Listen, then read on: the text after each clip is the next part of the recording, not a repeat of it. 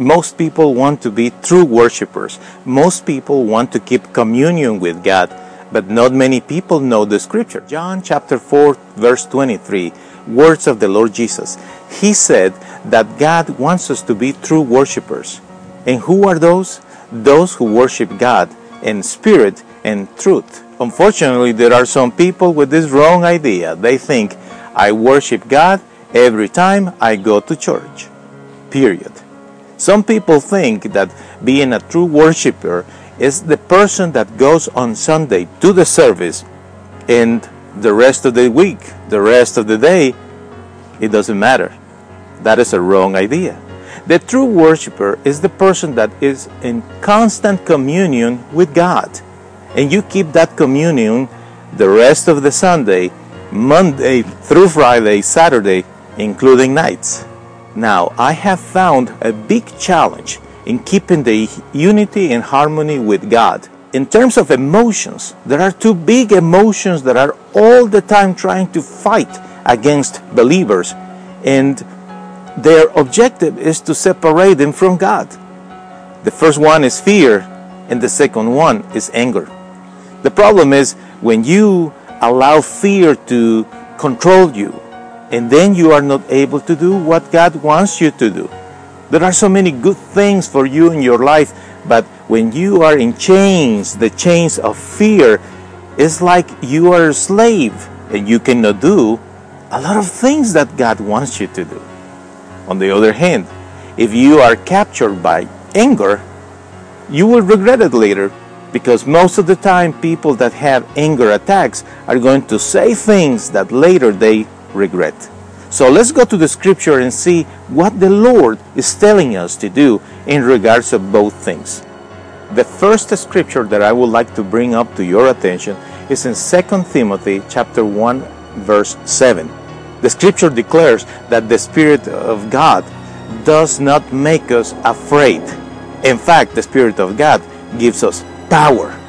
The second scripture is in 1 John chapter 4 and verse 18. It says that where God is, there is no fear. Simple as that. The perfect love of God casts away fear. If you are the person that struggles with fear, you need to understand this, that by praying and communicating with the Lord, He will give you more and more of His Spirit to the point that you will feel loved. And when you feel that love in your heart, you have peace. There is no fear. There is no doubt. You just trust in the Lord, and that fear is going to go away. Now, the second big emotion that will try to distract you and fight against your unity with the good Lord is anger. Now, what we can say about anger? If you are one of those individuals that have trouble with anger, you probably know that after you say the things that you say, it takes time until you come to the point of feeling awful, thinking, why I said what I said. Isn't it true? On the other hand, when you get angry and you cannot control that anger, what happens is that you prolong the issue. You make the problem even bigger, because then you are struggling with pride. So what the scripture tells us in Ephesians chapter 4 and verse 26, the scripture says that we cannot let anger control us, especially during the whole day. That is a mistake. Much less going to bed angry. Much less sleeping with the enemy. And it does not make any sense thinking of you are angry and you are saying your prayers, but you don't want to speak to that person that you are upset with. Colossians chapter 3 and verse 8 says the same thing. Put away the anger. Control your temper, because that will just bring you more problem. If you cannot control your anger, you will suffer, and you will make other people suffer, and you don't want that. In the letter of the Apostle James chapter 1 verse 19, he says, brothers, Try to learn to listen. Try to learn to pay attention to what people are saying instead of you speaking and getting angry, because that will not work well for you. Actually, usually what happens is you are angry, you are going to say things that are not necessarily what God wants you to say. And not just the words, but the actions. The Lord doesn't want you to be angry, to have a life filled with anger all the time.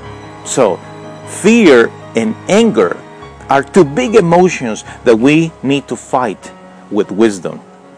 The scripture has the solution for it. It is in the same letter of James, in chapter 1 and verse 21. He says, get rid of those evil things and be humble. And learn the teaching that God is giving you about it. When you are afraid or you are angry and you don't want to let those things go, it's like you have a rotten egg in your pocket. Imagine this. I have a rotten egg and I put it here in my pocket. And I keep that rotten egg there for 3 hours. What kind of smell is that? At the end of the day, that thing stinks. I sense it. Anyone will sense it. The same thing happens with fear and anger. Those big emotions are like rotten eggs that you carry in your pocket. And what the scripture is telling us is, get rid of it. That's evil. Get rid of it. Just let it go. Let the Spirit of God come upon you to give you peace. But you have to forgive and let go. And that peace from God is the one that will clear up your mind. You will think better when you are not afraid. You will think better when you are not upset. But in order to do that, you need to be humble. And that is the teaching that God wants you to learn. It's not easy, but it's wonderful. Because we know that being upset or afraid is just horrible. It's like being a slave. And we don't like that.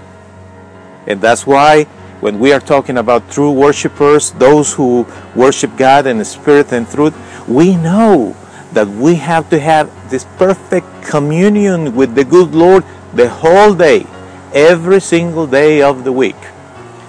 Like in the movie, remember? Monday, Tuesday, Thursday, Wednesday, every single day, worshiping the good Lord.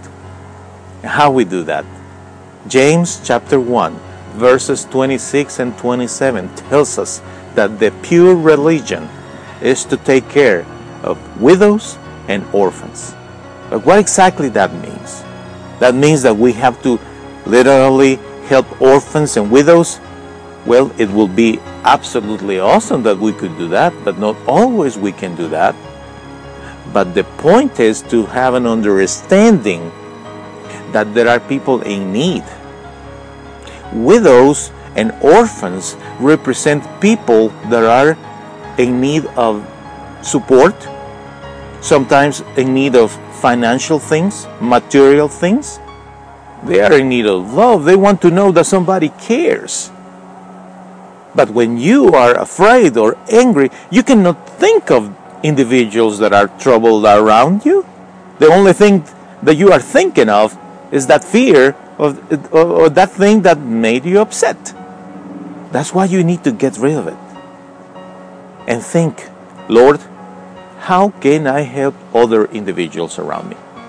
Sometimes there are individuals, and maybe you are one of those, who do not know how to help others because you are hurting, because you have your own issues, you have your own problems, you have your own limitations. You also need to be loved, to be understood. You also want to know that somebody cares. And I have wonderful news for you. The good Lord cares, and He loves you, and He understands you very well. He knows your story. He knows that you are hurting. He knows that you feel lonely. He knows that you are in need for the biggest love that could ever exist, the love of God. The love of God has been expressed to us through the person of our Lord Jesus Christ, who gave His life on Calvary for you, for your salvation, for my salvation. Myself and millions of other believers, we gave our lives to the good Lord, and we said one day, Lord, I am tired of this selfish life, hurting life, lonely life, miserable life without you, and I need you. I invite you, my friend, open your heart to the love of our Lord Jesus Christ. He is at the door, knocking, asking you, can I come in? May I dwell in your heart?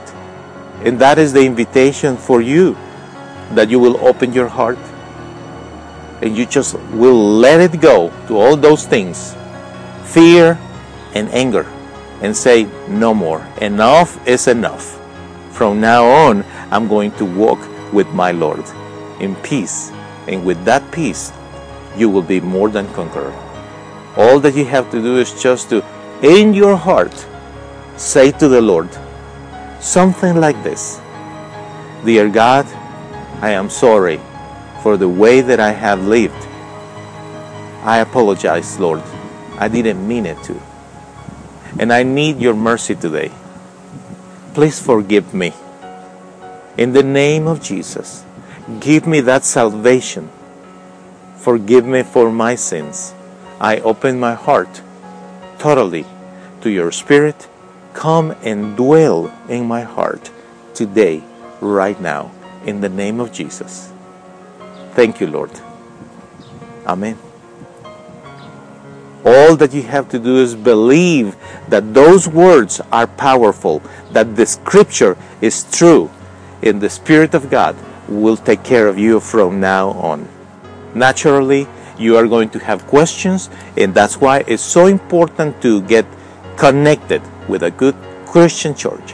Wherever you are, get plugged in with a group. It's so important to have good friends around you, that they will help you and walk with you this new path. Welcome to the family of God, in the name of Jesus.